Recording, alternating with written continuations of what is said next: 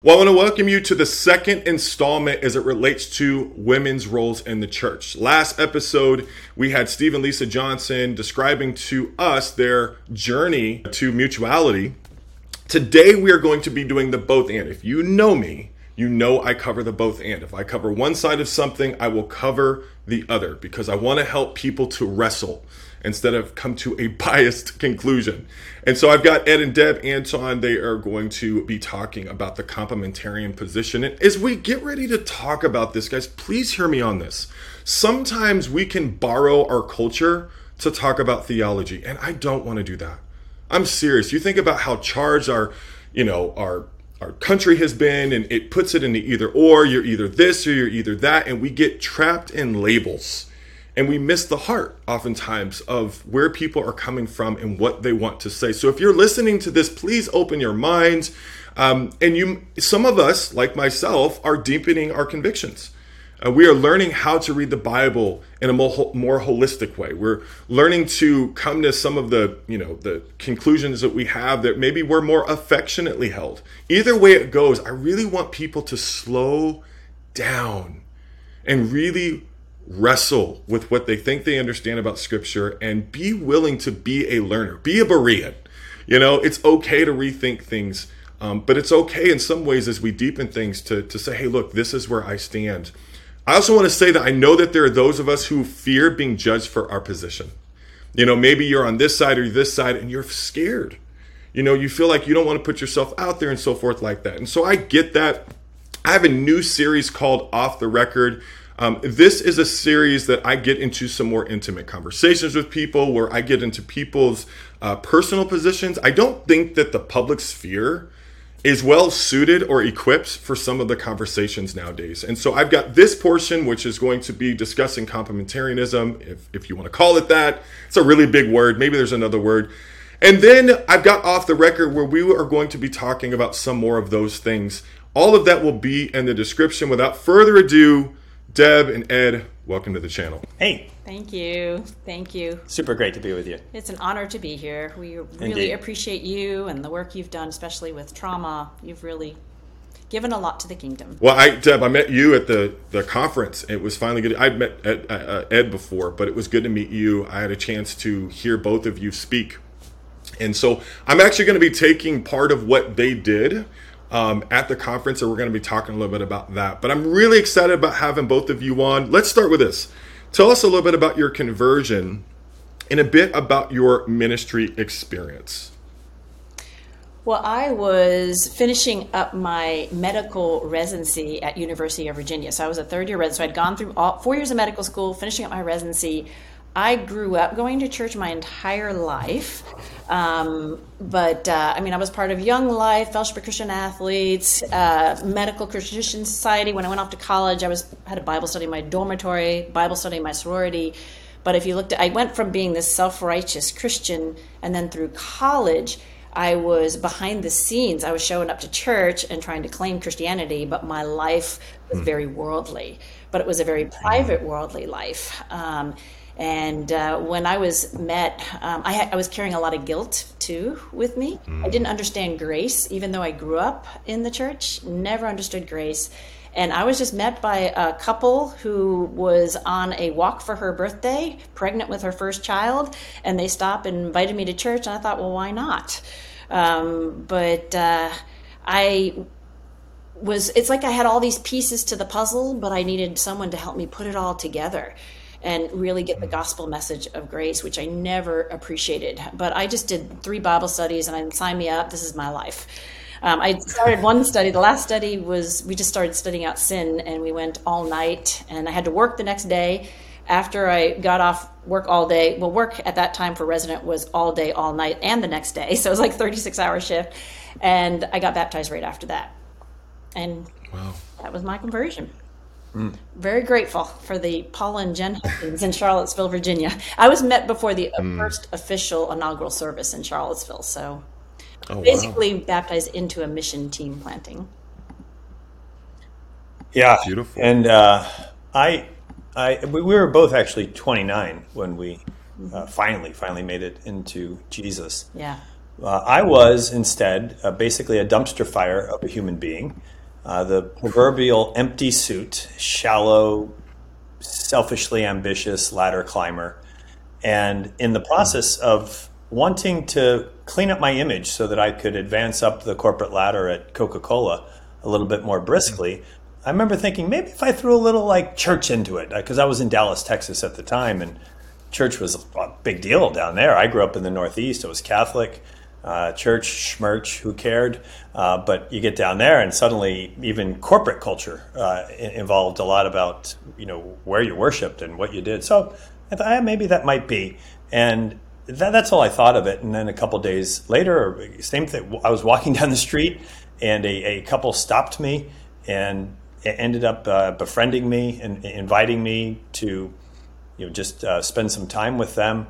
I remember because I was so shallow, one-upsmanship was my life. We were in the same neighborhood. I remember walking into their house and I was always evaluating and comparing of whether I was doing better than the other people in my neighborhood. And I remember walking through their house and it was kind of Spartan and threadbare, and thinking to myself, wow, I'm winning. Like, I'm totally winning against these guys. I got a better company car. I got a better cat. I got better appointments to this. It was so stupid and shallow. And I remember afterwards, this is what got me, was I remember saying to the fellow who stopped me, I was like, I couldn't contain myself. I was like, dude, his name was Mike Mines, a great guy. I was like, you know him probably. And I said to Mike, what's up with the house? Like, what's up with this stuff? He goes, what do you mean? I'm like, it looks like your grandmom's couch and a TV with tinfoil for reception. Like, what's that? And I remember him being so poised, so secure, so confident. I remember him just standing there. We were in front of his house at the time, just stared right at me without being rattled in any way by my silly materialistic concerns. And I remember it felt like he was peering into my soul. And he just simply said, well, maybe you and I have different priorities for our resources. And I remember at that moment thinking, I don't feel like I'm winning anymore. There's some substance here that I clearly know nothing about. And ultimately sat down, studied the Bible with him. And it was really quick. I mean, almost immediate, like, oh, no, I am wrong. I'm dead wrong. I need to be saved. And so I was. Praise God. Yeah. And then when I was studying the Bible, I mean, I was getting ready to do my first residency, but I remember thinking like, wow, people do this full time? Like, we need to get this word out. I had my passion switched from medicine, which I had since I was like 5 years old, to ministry during my Bible studies. I was like, we need workers. We need people who can get this word out. And if I can do that full time, that would be amazing. So my dream for the ministry started during my Bible studies, and watching. And I've always been around women that were very involved in the ministry, but not. I mean, living out. What I see in the scriptures about women. God using women to advance his kingdom started in the Old Testament through the New Testament. And I saw that being lived out by the women in my life. So, and I know that's not everybody's experience in our movement. But I had very, very involved, advancing kingdom mindset women from early on. And that helped me in my passion for ministry. As soon as I saw that in her, I was floored. I was like, this is the woman of women, man. Oh my goodness. And she's a doctor. I go, that's right. Like, that was the ultimate. You got a doctor. But she, instead of wanting to, kind of be deploying all that she dreamed of being since a 5-year-old, as soon as she came to know Jesus, she was frustrated that she was constrained to this examination room when she could be out and about, maybe connecting people to Jesus. I'm like, holy smokes, that's a kingdom view. That is not a world view. That is a kingdom view. I need to hitch my wagon to this gal here. That's for sure. And now you guys lead the American Commonwealth region. What is that? It's an artifact of a title. I know. We've tried the Ohio and Chesapeake waterways. There's nothing that connects these states so well, but it's a grouping of states in the middle of. We could be the Middle East. It's the Middle East of the U.S. Mid-Atlantic, but that would include some other spots. Mid-Atlantic, the Ohio Valley wouldn't be happy. But it's, the churches are like Ohio, Kentucky, West Virginia, Pennsylvania, Delaware, Maryland, Virginia, that grouping of churches there. And there's 25, 26 churches. We're planting one in 2 days, so we'll have 26 churches. Amen. 26 churches that are there, and we are chairman of that. And so we help to coordinate the efforts there and have an amazing team of folks that all do the same with us. Women's roles.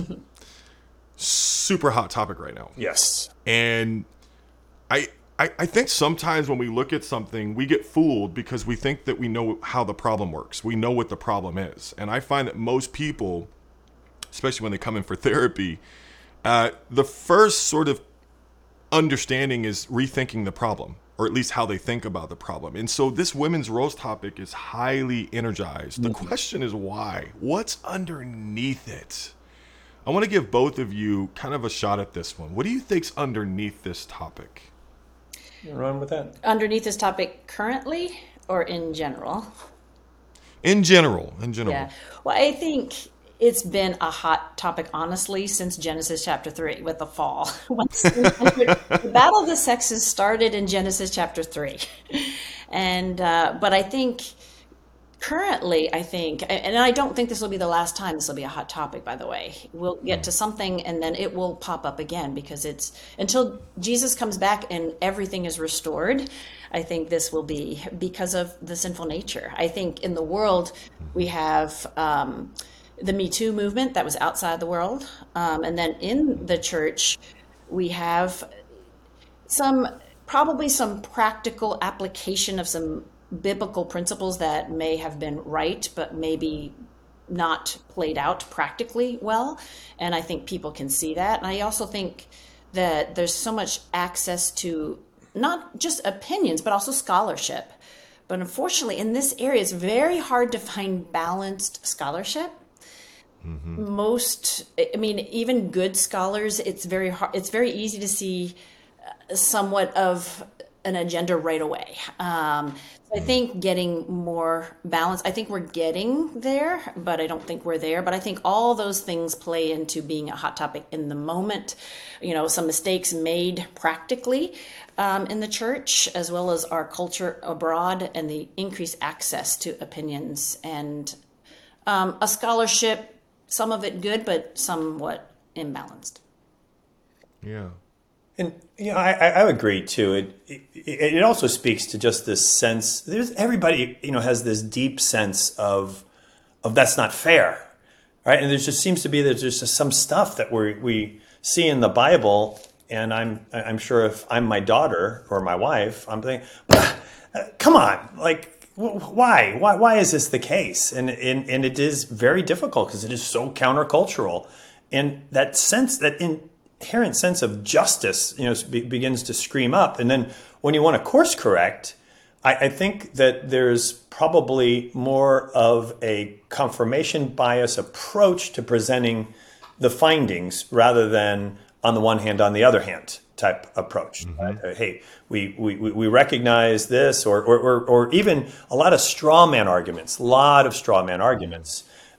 in order to prove a case. And when you go down that route, it becomes divisive, and we begin talking past one another rather than doing just our level best to try to really look at the fullness, a full-orbed view, and do our best to present it deliberately, responsibly. Nobody can do it. We all have biases. My goodness, right? There's bias. And if we're going to say I don't have bias, right? That's the greatest blind spot of all. But trying our best to kind of let me put all my biases out there and still do what I can to present it. That is not necessarily what maybe either side in some cases is doing with this one issue. I think it's like there's a case to be made. Let me just kind of focus on the talking points that will do the best for that case to be made. So. And social media, right? I mean, social media doesn't lend itself to the 15-page paper. Yeah. It lends itself to an effectively persuasive soundbite and that begins to be what informs our sensibilities. Let's kind of give an overview. How do you guys teach complementarian, I want to say complementarianism, but a complementarian perspective? What are the basics of that? So, actually, this is something maybe that you've not been exposed to in Deb's teaching. And Deb's been teaching on this for 20 years. I remember 20 years ago her introducing the concept of ezer kenegdo, and kind of, oh my goodness. And so it has been a long time. But as of late, and especially for the Let Justice Roll conference of a year or so ago, Deb introduced a concept that kind of flies over either complementarianism or egalitarianism. But anyway, I'm getting ahead of all of that. Maybe I'll just kind of toss it over, and she can share a little bit, and I'll see if I can kind of fill it out a bit. Yeah, and I appreciate, Kyle, what you were saying earlier, because that was part of what I was going to share, is like when we do complementarian versus egalitarian, using these terminologies that aren't principles, maybe biblical from different perspectives, but it puts people into camps, like you were saying. And then I do think a lot of scholarship is grasping for their agenda. We all have agendas. We all have biases. Again, we just got to expose them and interpret it with a clearer mind as much as we can. But it's so antithetical to Jesus, this grasping.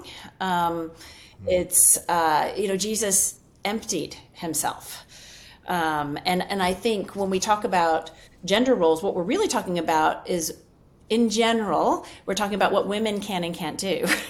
But it's not, from my perspective, it's not women's roles, it's gender roles. It's men and women living out the roles, which I see these biblical principles. And this whole grasping and I mean, one of my favorite passages in the Bible is the kenotic hymn, what we call the emptying of Jesus in Philippians chapter 2, where it says he emptied himself.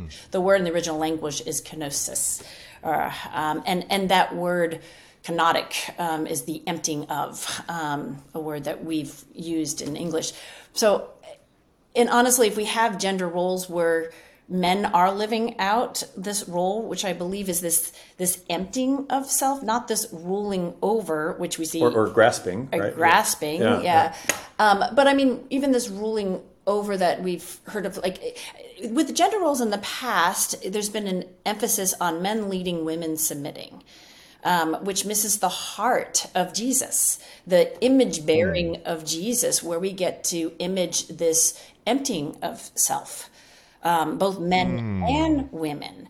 And we see this in the scriptures. We see Jesus does both. He completely submits his will to his Father, completely, and empties. He doesn't even consider equality with God something to be grasped, to be used for his own advantage or grasped. And so he's completely submissive. But then on the other side, he completely submits himself to the body of Christ, wholly and completely. So you see both of these roles coming together in Jesus. And I think as men and women, we can image bear, we can do that, but it's completely interdependent. And you can't have one without the other. And I think when we try to define complementarian, I have a hard time with that word, because what I see in general in some scholarship, not all of it, but a lot of it is not what I see in the scriptures, of this interdependence of men emptying themselves, women emptying themselves. Of course, we're not going to do that perfectly. That's why we have the battle of the sexes. That's why we have ruling over and entitlements. But Jesus emptied himself of all entitlements.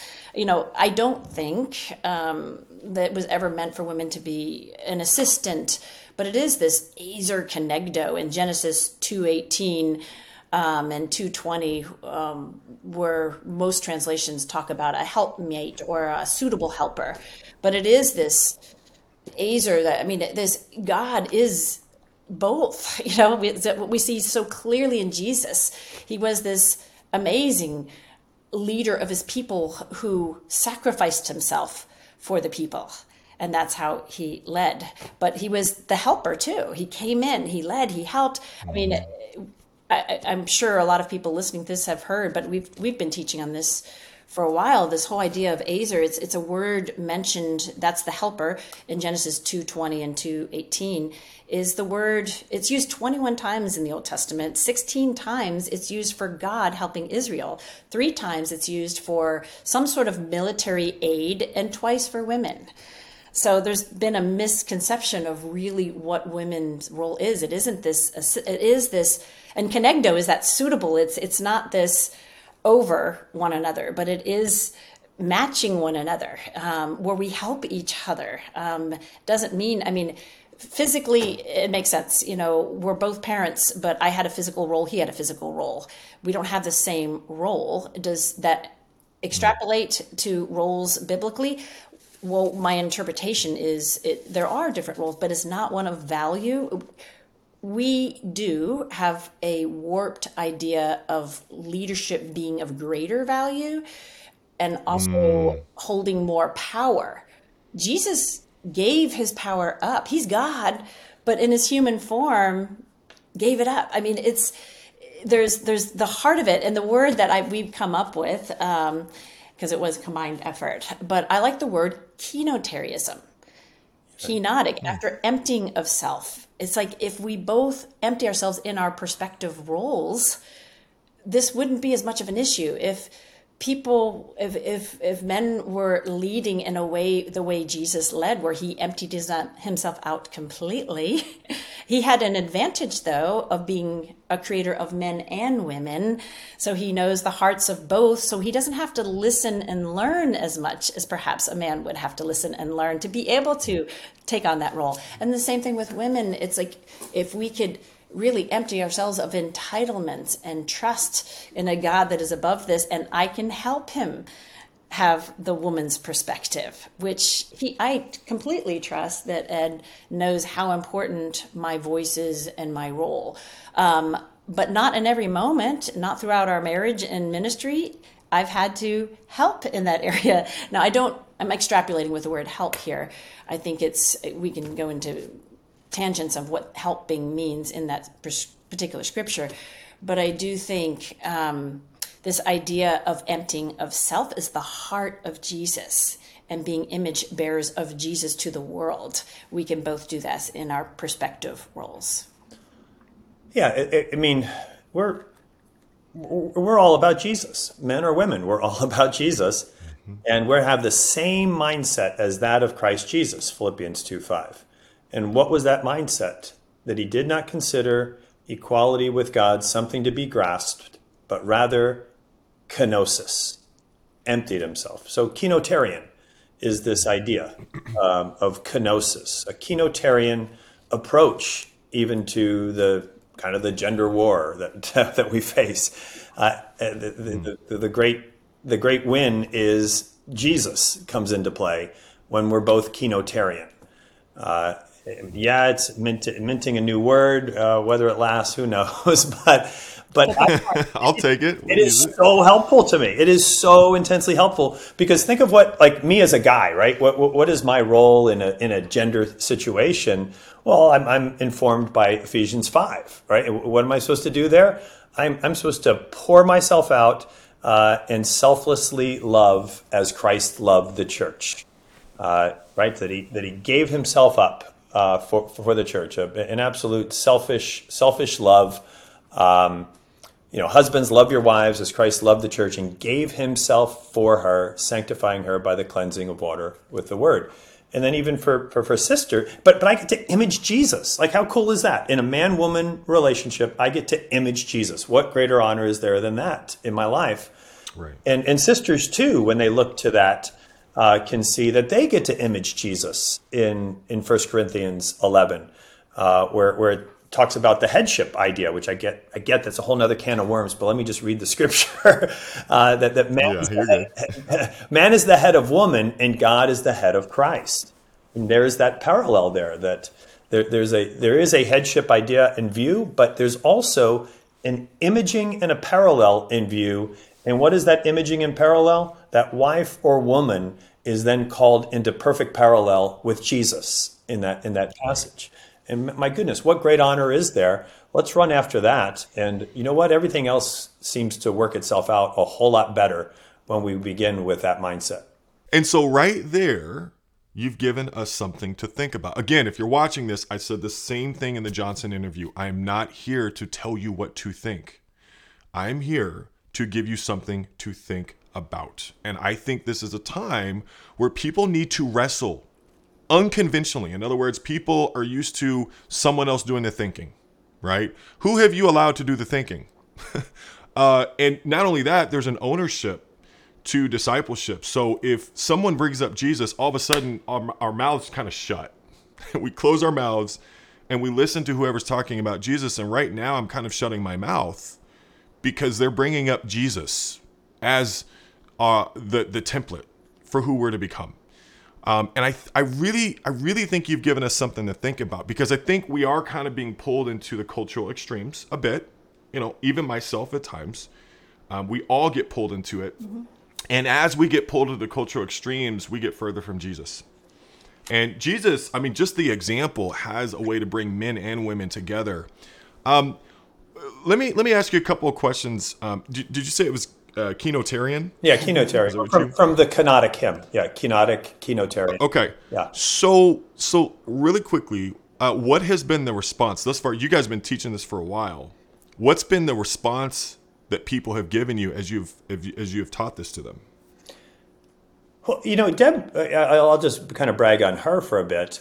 During the teachers' conference of the Justice Conference that they did, there really was a pretty great response to that from some that are rather learned in the subject and some that are just kind of tuning in. So that was encouraging to hear that. Hey, it's nice to get outside of, like you said, to get outside of these camps and these perceived or potential turf wars that could go on, and blow it all up and fly above it with Jesus and look at it, because it is actually men and women interacting with one another that actually has this opportunity to image Christ and to image him mm-hmm. with an emptying of self rather than a asserting of self.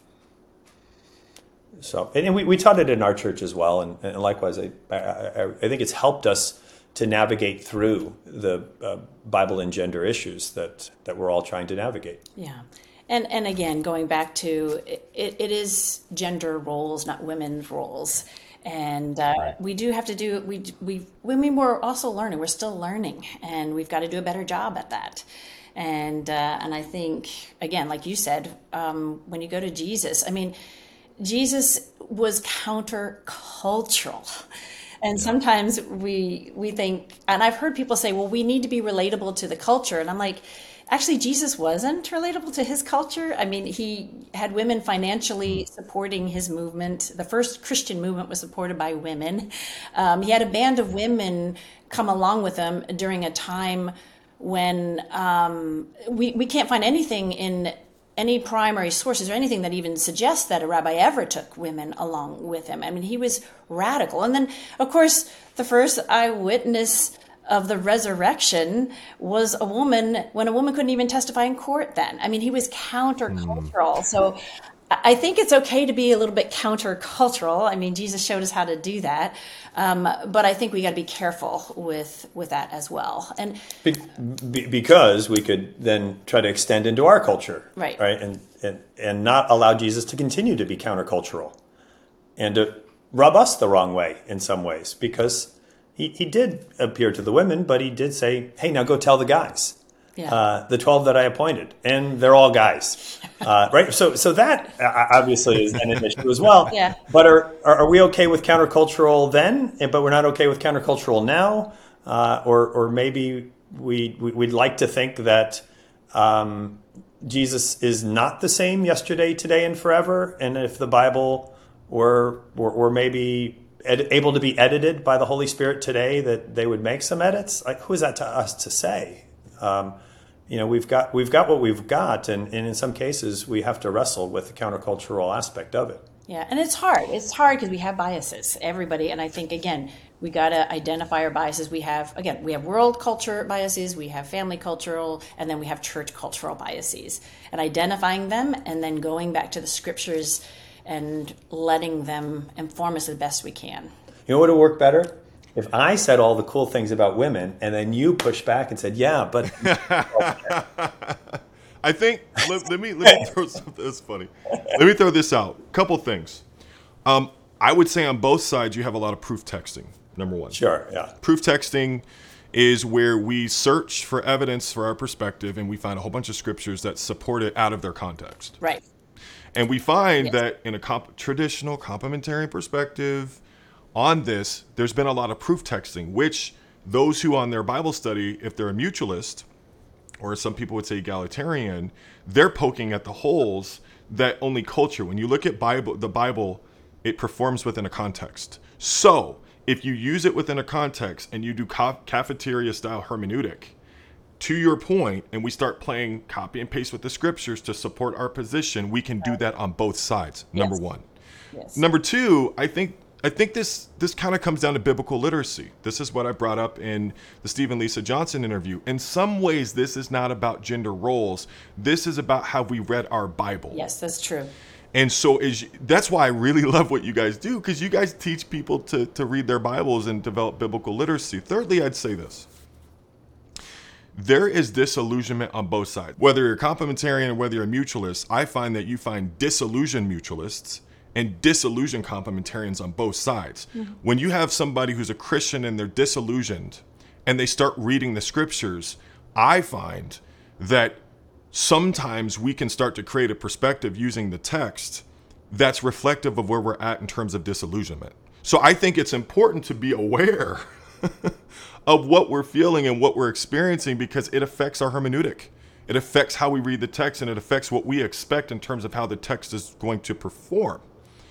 And all of this goes back to biblical literacy. Let me ask you guys about that for a moment.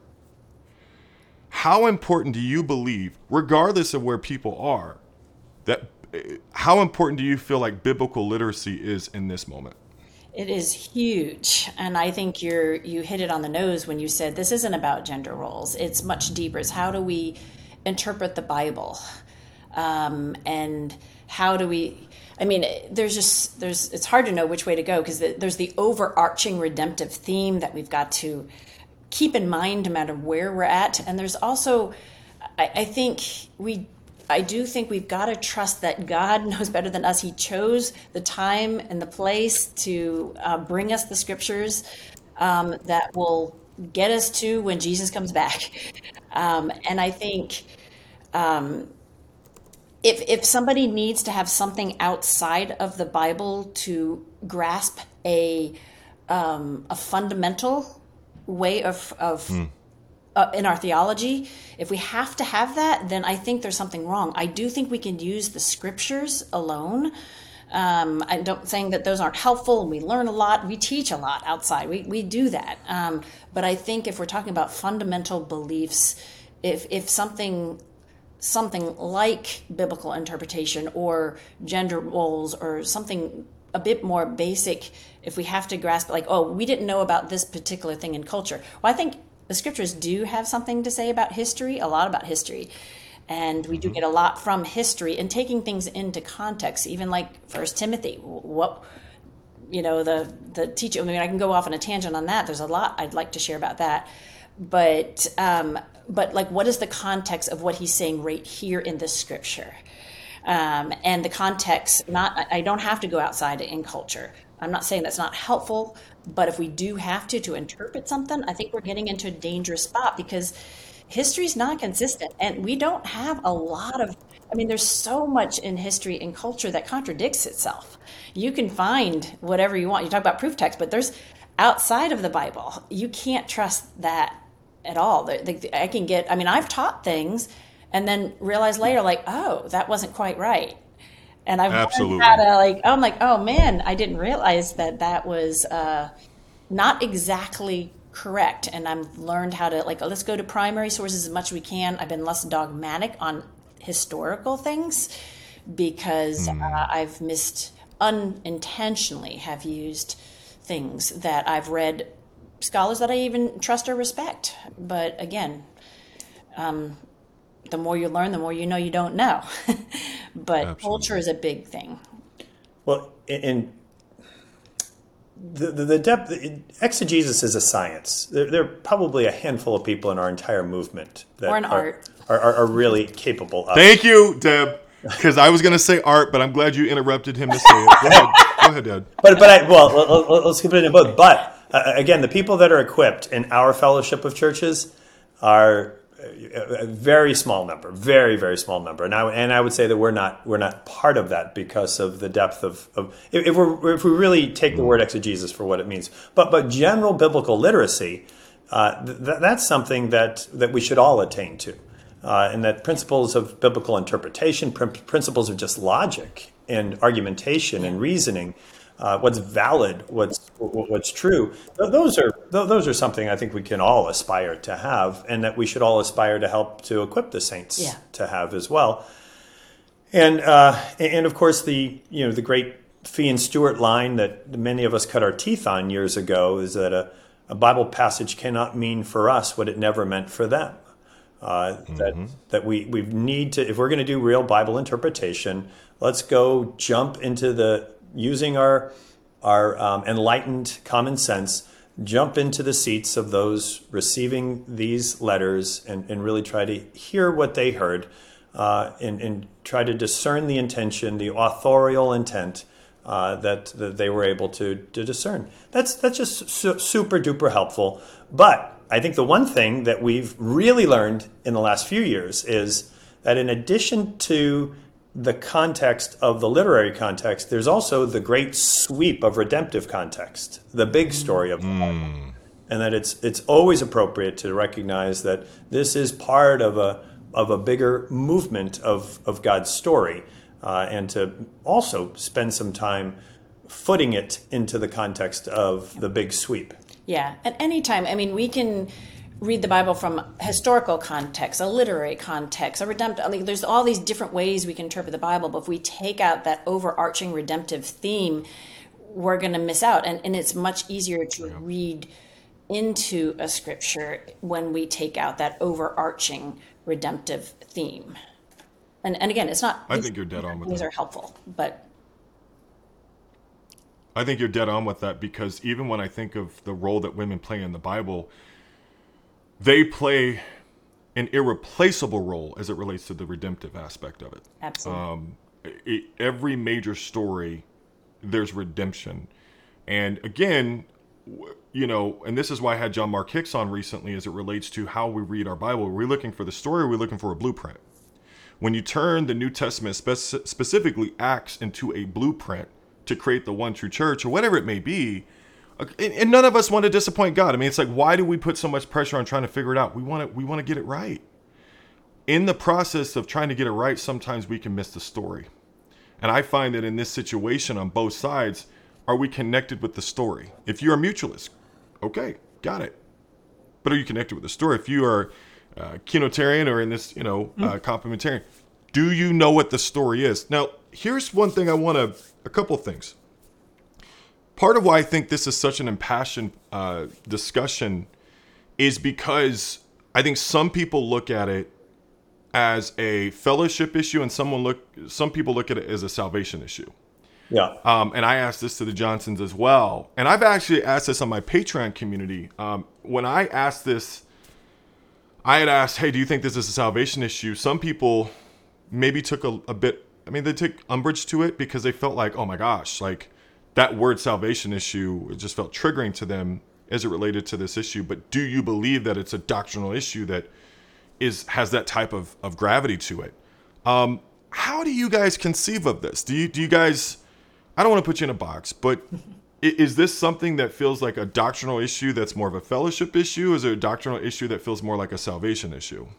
Or neither? You can say we don't want to attach ourselves to either one of those. You can do whatever you want. Well, I think as a movement, we get, maybe rightly so, we get tagged with, is it a fellowship? Is it a salvation issue? Is it a salvation issue?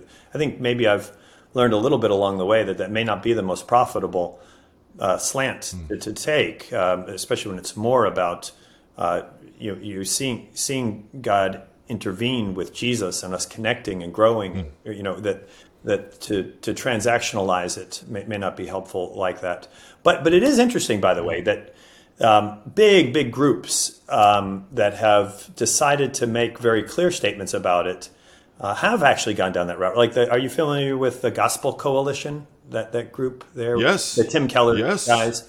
So for them, this is a clear tenet of whether you're part of the Gospel Coalition or not. Because to them, if you're not, again, this is them, if you're not complementarian, then you have likely decided to do something in your understanding of the Bible that would put you well out of step with that fellowship.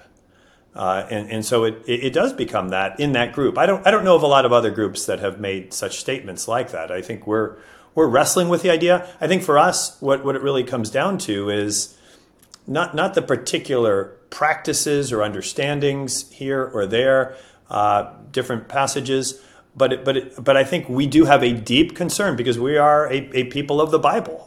We want to be people that are guided not by our own common sense, but by the Bible. I think if we start to see that there is a biblical interpretive lens that causes concern, then we're going to kind of go to the mat on that. Like that's worth wrestling through, because that could lead to who knows how we kind of open the door. If it's let's not go. This is one characterization. Let's not go by what Paul or anybody else actually said, but what we think they might have said if they were here today. If we were extrapolate it forward. Well, that's it.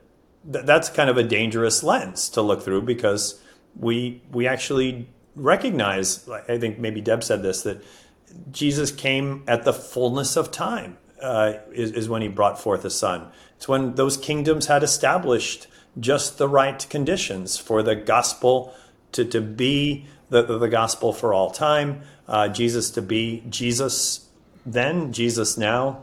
But for us to, when there's nothing in the Bible that suggests otherwise, for us to suddenly recognize that maybe there's a next step to the Bible in enlightenment, well, then in that case, I would be like, whoa, we're in dangerous ground. I don't know how we're going to have a basis of continuity between us if we're not able to say, no, what did it mean then and there to them? Let's find the timeless principle and apply it to us. And we move forward as a fellowship. Yeah, that's a fellowship, not necessarily a salvation issue.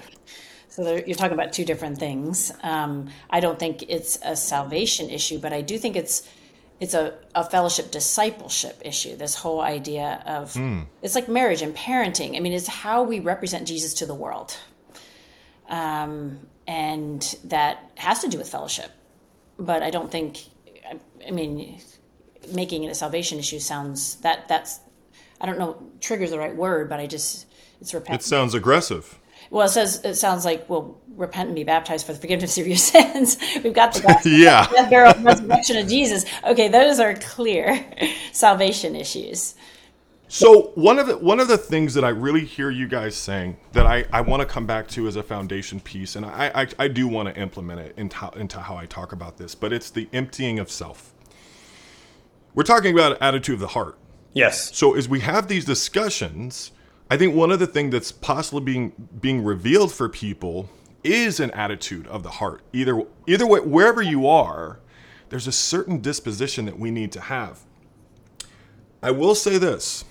I do think this comes down to two things. And sometimes we can be allergic to simple. I think sometimes I oversimplify things. But I think this comes down to who preaches and who makes the decisions in churches. and I will say, I think one thing I am wrestling with is I think there's a difference between giving people opportunities and giving them power. Right? Those aren't the same thing. Like Deb, if I was listening to you, I would give you influence on how I think about this issue. I wouldn't need Ed to sit next to you in order to validate what you're saying.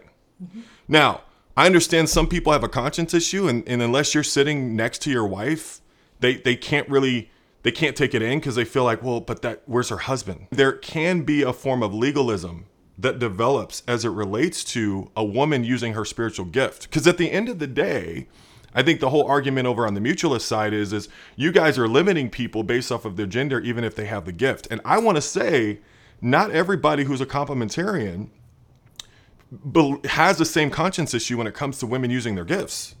That may vary based off of generation. That may vary based off of region. You may have a church right next to each other. You see this happen all the time in the Bible Belt. Two churches right next to one another, and they're completely different in how they look at things. I guess what I'm trying to say is that when you come down to preaching and you come down to making decisions, I think we're really going to have to ask ourselves some questions of how much are women going to be a part of that? I'd love to know you guys' thoughts on that. Well, I'll say, first of all, I do think in the International Church of Christ, we have a great model of husbands and wives leading churches. I think it has protected purity in certain ways, perhaps, but I do think we have limited, especially like single women. I do believe that. I've been on this bandwagon for a little bit. I mean, Jesus brought along a band of women, but it wasn't the wives of the husbands. But he did bring along women. I'm not saying we have to have his model, like you were saying. It doesn't have to be. But I think we need to think. I wanted Ed by my side because I think it's a gender issue. I need a man to talk about. The men need to be. I mean, I don't think it's a woman role thing. I think it's a men and women role issue that we need refinement in. So I think it's not, again, the marriage thing. I think single women, I mean, we had some unusual models throughout our ministry. I mean, when I had to work as a physician and had babies, I worked through an intern and he worked with the intern.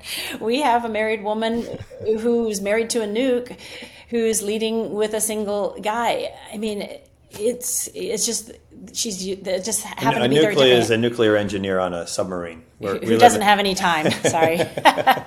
Wow. So I do think we need to think out of the box. I think we have some good models, but I think we need to think out of the box to utilize people's gifts as well. Just to acknowledge, I know that that has been an issue where a single woman is doing a great job, and then he gets a girlfriend, and all of a sudden we're training her for the ministry. And that's always been something that has not felt right with me. Not that we shouldn't train the wife to be in the ministry if that's what she desires, and good, but not that she doesn't get trained. But I also don't want to. I think we've talked about some important things, but I don't want to make it feel even at all, if anybody's hearing this, like we're trying to skirt the issue that you brought up of like who gets to talk, who gets the power type stuff. Because obviously, if you're in a complementarian point of view, then you do believe that there are differences in the way that God made men and women. And through those differences, there's also a recognition of designated responsibilities or designated activity that the Bible seems to lay forth. Whether we in our cultural common sense agree with that or not, it ends up being not an issue because we have to subordinate what we've kind of come to understand from a world point of view, kind of a Romans 12:2, to not let the world around us to constrain our thinking, but to be transformed through the Bible and through the countercultural, counterintuitive, biblical path that we have there. And that perhaps there is a wisdom to God that supersedes our own wisdom, as enlightened as it feels that we're becoming, and to, in a sense, subordinate ourselves, humble ourselves to what the Bible says, even though it's nothing that I would have written myself. And that would include, in some cases, that men are the designated elders, right? Men were the ones chosen as apostles. And my goodness, I don't know how to get around that. And with that in view, there's also some husband-wife roles that don't seem to fit a lot of the marriages that I know. Square pegs, round holes in some cases, but nonetheless, we're going to do our best to align ourselves to what we see biblically trusting that there's a wisdom there in God that we may not get right now, but that we're going to still nonetheless trust in God in this issue. And it's hard. It's not being done out of hubris. I hope it's really being done out of almost like a daily decision to surrender and subordinate our best thoughts to the biblical principles in view. Yeah. So this brings me to my next, and then I have a Patreon question. But my next question, to some degree, is how do we? Because I want to send a message that women are needed and that their gifts are desperately, we are in desperate need of them. And for instance, one of the ways that I feel most blessed by women is through like a teaching ministry. Like some of my favorite Old Testament scholars are female theologians. Ellen Davis, Sandra Richter, just to name a couple. And I find that, and I know like teaching versus preaching, we could do that whole thing. But as far as teaching goes, what is you guys' stance on women teaching? And I know it sounds like I'm leaving preaching alone or whatever, but I do want to focus on the teaching. What is your stance on a woman teaching? And how do we get more women? This is something I'm very passionate about. How do we get more women to not sign up, but to come forward? Yeah. How do we summon them? Yeah. Yeah. Thanks, Kyle. I mean, it's so true. We do need more women biblical scholars. We just need them. We have some men scholars. We do have some women, but women who have a bent towards that scholarship, and who have ministry experience. I do think I use my medical background a little bit in the sense of like, if I'm going to, you don't want medical students to be taught by a doctor that's not seeing patients. Like, I do think ministry is living out the scriptures. So I think, I don't mean full-time ministry. I mean, living out ministry, whether it's, their own Bible talks versus their house church. Kingdom of priests, right? Yeah. But I do think there's a desperate need. I think when the unfortunate thing of First Timothy and the misinterpretation, and from my perspective, is taking it out of context and leaving it into the context of the teach and urge elder, which it seems like that's the context when Paul is using it to Timothy in his letter, when didasko is actually one of the most, it's used close to 100 times, and people can teach in so many different ways, from their example, from their words, from music, art. I mean, there's so many different ways we can teach one another. But I do think we see very clearly that women's words were used to teach throughout the Bible. I mean, there are 14,000 words recorded by women in the Bible, and they're meant to be read by men and women. And I think we need to hear the woman's perspective. Again, Jesus had the advantage of not being like, he's in a male form, but he created men and women, and men don't have that advantage. And we need to have a voice. We need to give our perspective. It's incomplete. And I do appreciate having a voice, and I do appreciate being given that voice and knowing that's needed. I think sometimes when things are chaotic and crazy, somebody who's leading can try to go fast and not slow down to get that voice, which is really vital. But it's not intentional. But that's when I need to be the one. Like, we have amazing women I don't think we've done a ministry training day or even a congregational teaching day where we haven't had women teaching. But for me, that's not teaching from the First Timothy I'm talking about. It's like imparting information from a woman's perspective. Can we slow down and just talk about First Timothy for a second? Because I think we're assuming some things for everybody, but First Timothy is always the elephant in the room, right? Let me go ahead and read it rather than, even though I've. And thank you for that, because there's Patreon questions that will absolutely be answered by you covering. Okay. Well, I do not permit a woman to teach or to exercise authority over a man, right? That's the prohibition passage. It then makes a reference to creation rather than culture, makes it a passage that we need to wrestle with, and we can't easily dismiss because it's not tied so much to culture, and then it's immediately reinforced with chapter 3. I mean, we have this unfortunate big three that breaks up the continuity of what was just said in 1 Timothy 2:12, but it's then reinforced with the elders are the husband, etc. Well, anyway, but this idea, I do not permit a woman to teach or to exercise authority over a man, and the immediate context of not permitting a woman to teach would then be these pastoral letters that we have. And in the pastorals, where the idea of teaching is urgently being impressed upon Timothy from Paul, the immediate context of teach, because teach has a broad semantic range, right? We could imagine it being everywhere from, I think Deb referenced Colossians 3 obliquely, that you can teach through singing psalms, hymns, and spiritual songs with thankfulness in your heart. Or you can command and teach, urge and teach, correct and teach, as is the way that teach is used in this epistle in 1 Timothy. So there seems to be like a wartime type teaching, right? You've got heretics a-brewing, troubles a-coming. False teachers. Right? Trouble with a capital T, and that rhymes with P, and that stands for pool, right here in River City. Go get them, bring it. Sorry, man. But nonetheless, like get after it. You know, get on the attack right now, right? Wartime teaching, but that seems to be also in alignment with the idea of exercising authority as well.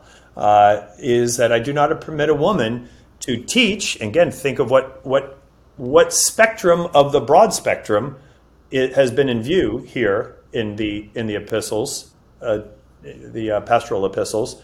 I do not permit a woman to teach. Is it this or is it this, or to exercise authority over a man? And so it seems as though we are safe. We are very safe, and we're very biblical, and we're very contextual if we are not permitting a woman to go to war for us with battling the heretic, with battling the dissenting voice. That's your thing, honey.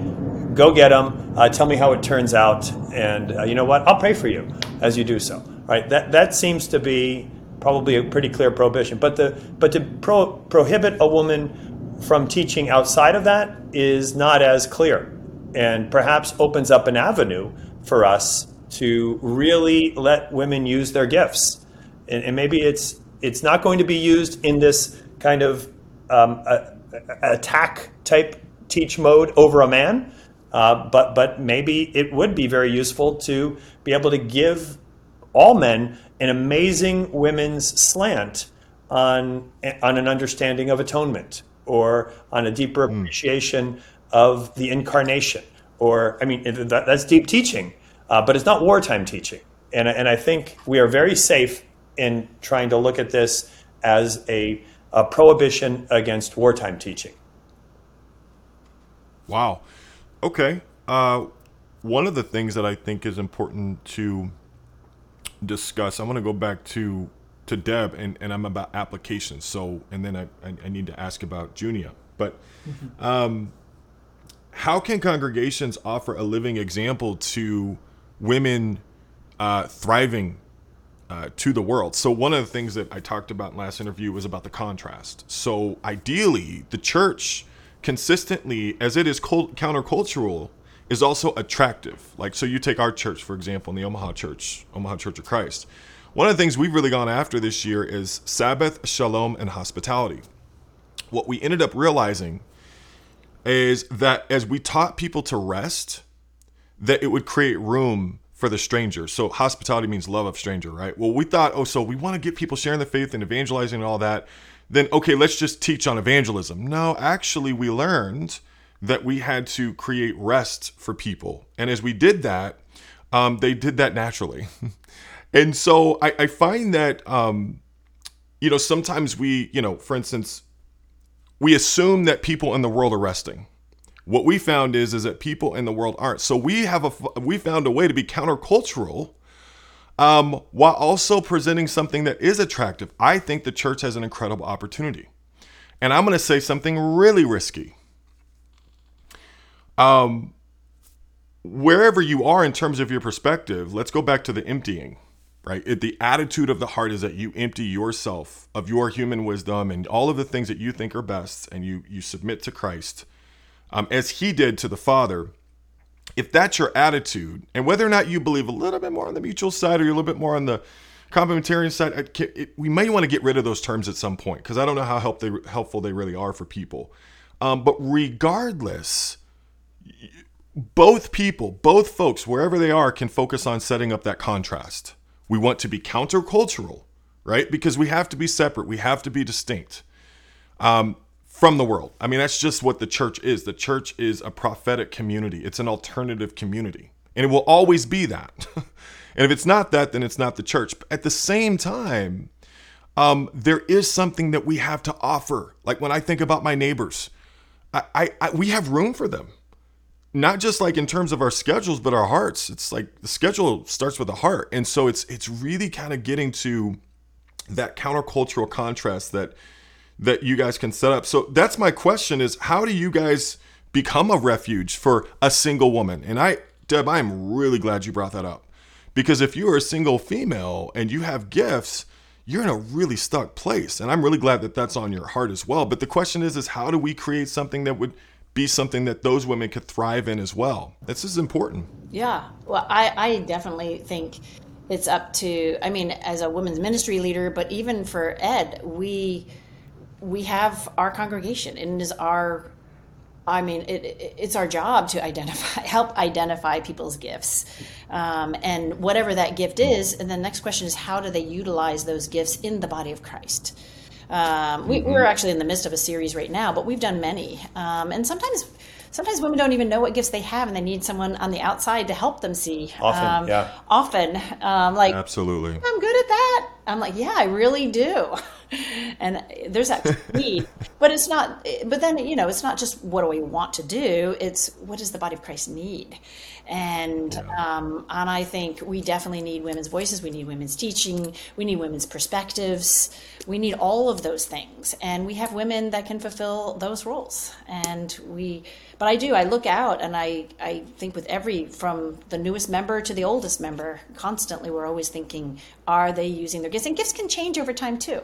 They can change with training. They can change with perspective. But again, I think it's our job to help identify what this, and then come up with, okay, so how is God going to use this in the kingdom for the advancement of the gospel message, which, I mean, that's why we've been given these gifts. That's why I think good marriages and good parenting. I mean, it's all, like it even says in Timothy, this is the women's, I've heard a woman say, this is the women's ministry. It's parenting and marriage. I'm like, but read the next line, so that we can be a great light, basically, to the world. And it's not two camps of evangelism versus love. I mean, they're intertwined. And same thing with gifts in the kingdom of God. Absolutely, if somebody has a gift, it needs to be used. That's why God gave it to them. And it's bad leadership, which we haven't been the greatest, when we're not identifying somebody's gifts or helping them have somebody in their life that can help them identify their gifts so that they can use them for the kingdom. Yeah, good point. Again, apostles, prophets, evangelists, shepherd, teachers. What are we supposed to be doing? We're supposed to be always on the outlook for those that have those abilities to throw in together, to know the honor and the significance of building up Jesus, building up the body of Christ. And yeah, I mean, kind of bad on us if folks are not being stoked in their giftedness. Yeah, we've really tried to, like, the word I got discipled usually means something negative. We're trying to change that to I got disciples. Like, wow, what did you learn about yourself? We're going to put a curse. What did you learn? Yeah. What did you know how like some families have a curse jar? Yeah, like put $1 in if you curse. So we're like, if you ever use the word disciple, I got discipled, negative, meaning rebuked. $1 in the curse jar. Discipled means I love that. You got encouraged. You had vision instilled. You were being trained. I mean, that's the key of it, right? You're being trained to be more like Christ and to be more effective for the body of Christ. But if a woman has a gift of speaking, she needs to speak. If she has a gift of teaching, she needs to teach. She has a gift of, but we've got to find the avenues to do that. And I think we do. We're coming up with a developmental plan because we don't have enough women scholars and people teaching that can actually mentor. But you don't need to be an Olympic swimmer to coach an Olympic swimmer. I mean, we can have, Right. but if we identify gifts, but we have developmental plans that we can put in place, we just need accountability for people working towards using that gift, whatever the gift that in collective, in community, we've decided that together, that person believes, or at least is willing to try, or in community, we can come up with that and then have some sort of plan to work in that direction. And anybody can do that. They don't have to have that particular gift of teaching to be able to raise up a teacher. And if you have anybody listening that's looking to kind of coach a teacher or raise them up, or a teacher looking to be accelerated in their developmental plan, they can send us an email. We can send them the materials that we use it's a very, very basic template to help them along, but it provides some intentionality. And with that comes a bit of acceleration in someone's development. A question from one of the Patreon supporters. After listening to Ed's exposition of 1 Timothy 2:11 through 12, I've had the following questions. How do you then take into account Junia, who was prominent among the apostles in Romans 16, among the other examples of teaching women such as Priscilla or Phoebe, taking her as the reader and interpreter of Romans?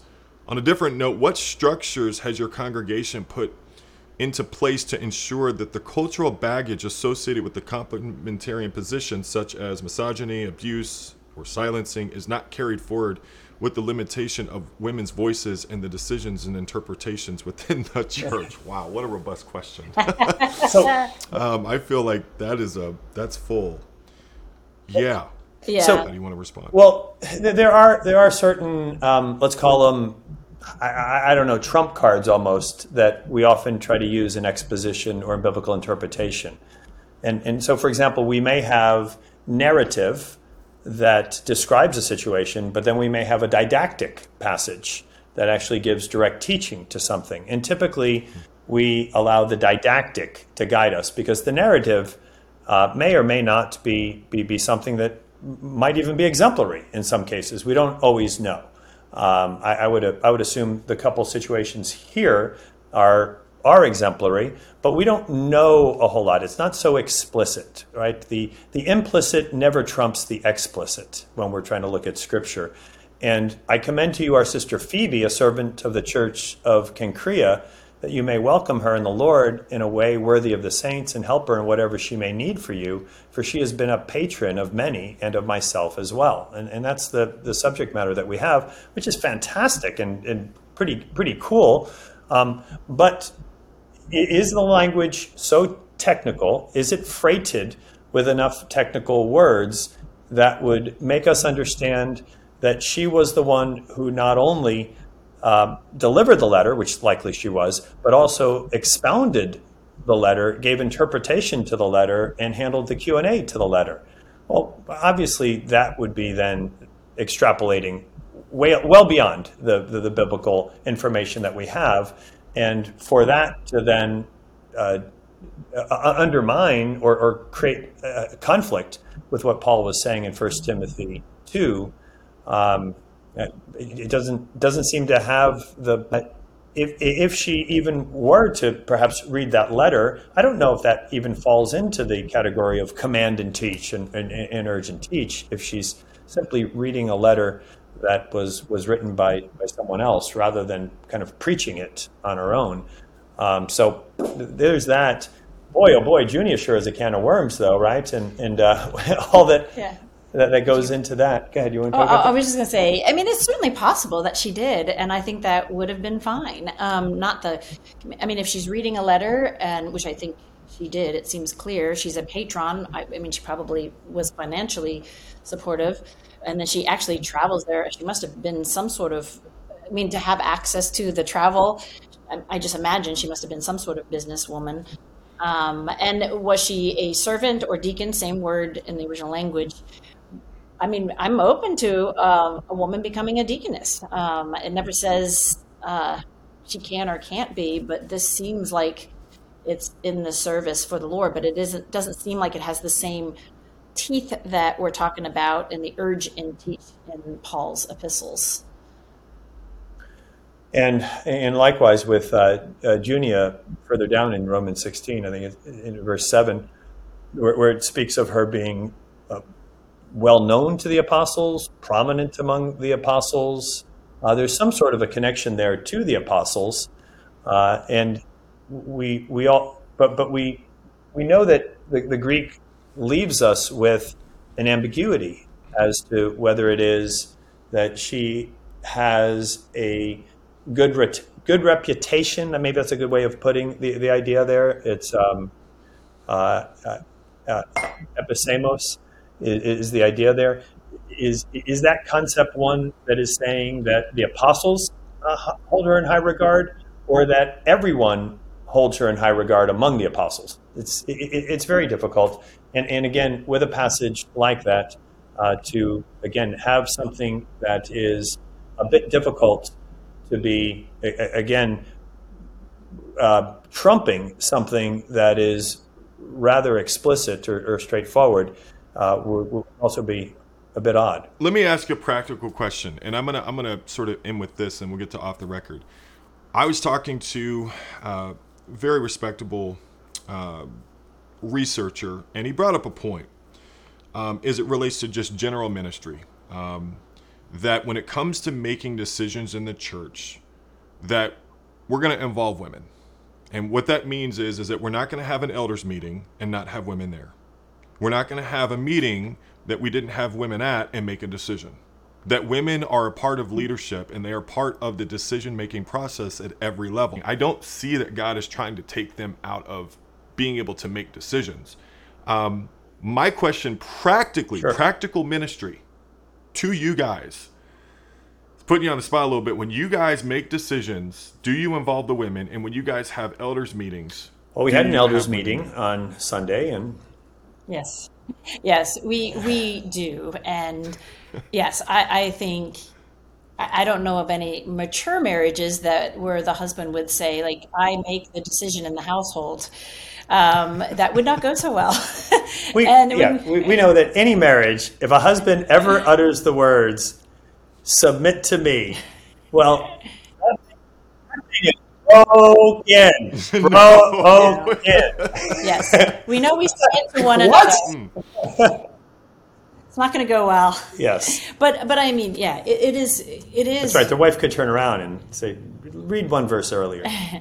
but there is that sense, like we have to, and I think if we have an issue where a woman's voice isn't being heard, which isn't at an eldership. Our elders meetings, we have women at our staff meeting. We have women that will take turns, like doing passages in the scriptures, and we always get the woman's perspective. Even she might be facilitating the discussion, and that we do that as well. But we get so they're getting a woman's perspective even before they preach on the passage that's coming up.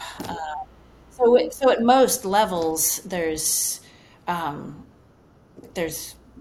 feel like we've always, and then we have young singles that aren't, then that's a discipleship issue, and we help.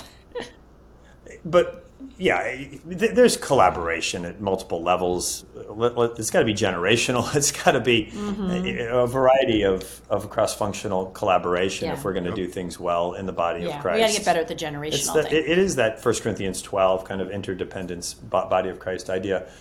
Do we, just to kind of, again, make sure that we're not trying to, almost say something and then squirm away from anything, do we understand there to be designated roles?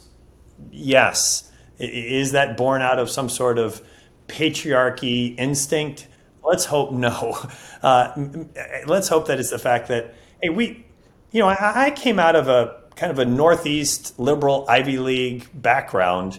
I didn't come into the kingdom with some sort of a patriarchy instilled in me. If anything, any sort of concept of like, wow, I guess an elder. We have family members, by the way, that are elders that are women in our family outside of our fellowship. So anything that we came into with would not have been with a kind of a preconceived notion that has been informed by that version of patriarchy. But the idea that an elder is a man really did come to me through the Bible. That's where it came to me. It didn't come to me from somewhere else. And so the designated role of an elder, or someone exercising such authority as church leadership, I'm informed on that more from the Bible than all of my experiences growing up in and out of church. Well, before we get to Off the Record, I just want to thank both of you. And I want to encourage everyone listening to this right now to really slow down and notice what your pacing is around this. Notice if there's a party that's ready to do counterpoint and ready to just like get really, really reactive. And really just slow down. And I want all of us to realize that when we double down on a position that we haven't done enough research in, it's not going to end well. In other words, if you're tempted to try to reduce your anxiety and medicate yourself by just identifying with a specific position, and in order to kind of make that uncertainty go away, it's not going to work. Some of us need to wrestle. And in many ways, it has less to do with gender roles or this or that. It's the biblical literacy that's developed out of this process that we will be able to take with us as we continue to mature, which is the goal. I think that sometimes you find churches ill-equipped for these cultural moments because there's been a lack of depth as it relates to their biblical literacy. This is a moment where people can develop that, and it will lead to maturity. I want to tell you guys the same thing that I tell everyone before we head to Off the Record, that we are with you and God is for you. Deb and Ed, thank you so much for joining me. I truly appreciate it. Well, thank you, Kyle. Thanks, Kyle. You're a delight. For those of you that are Patreon community members, we'll see you in Off the Record.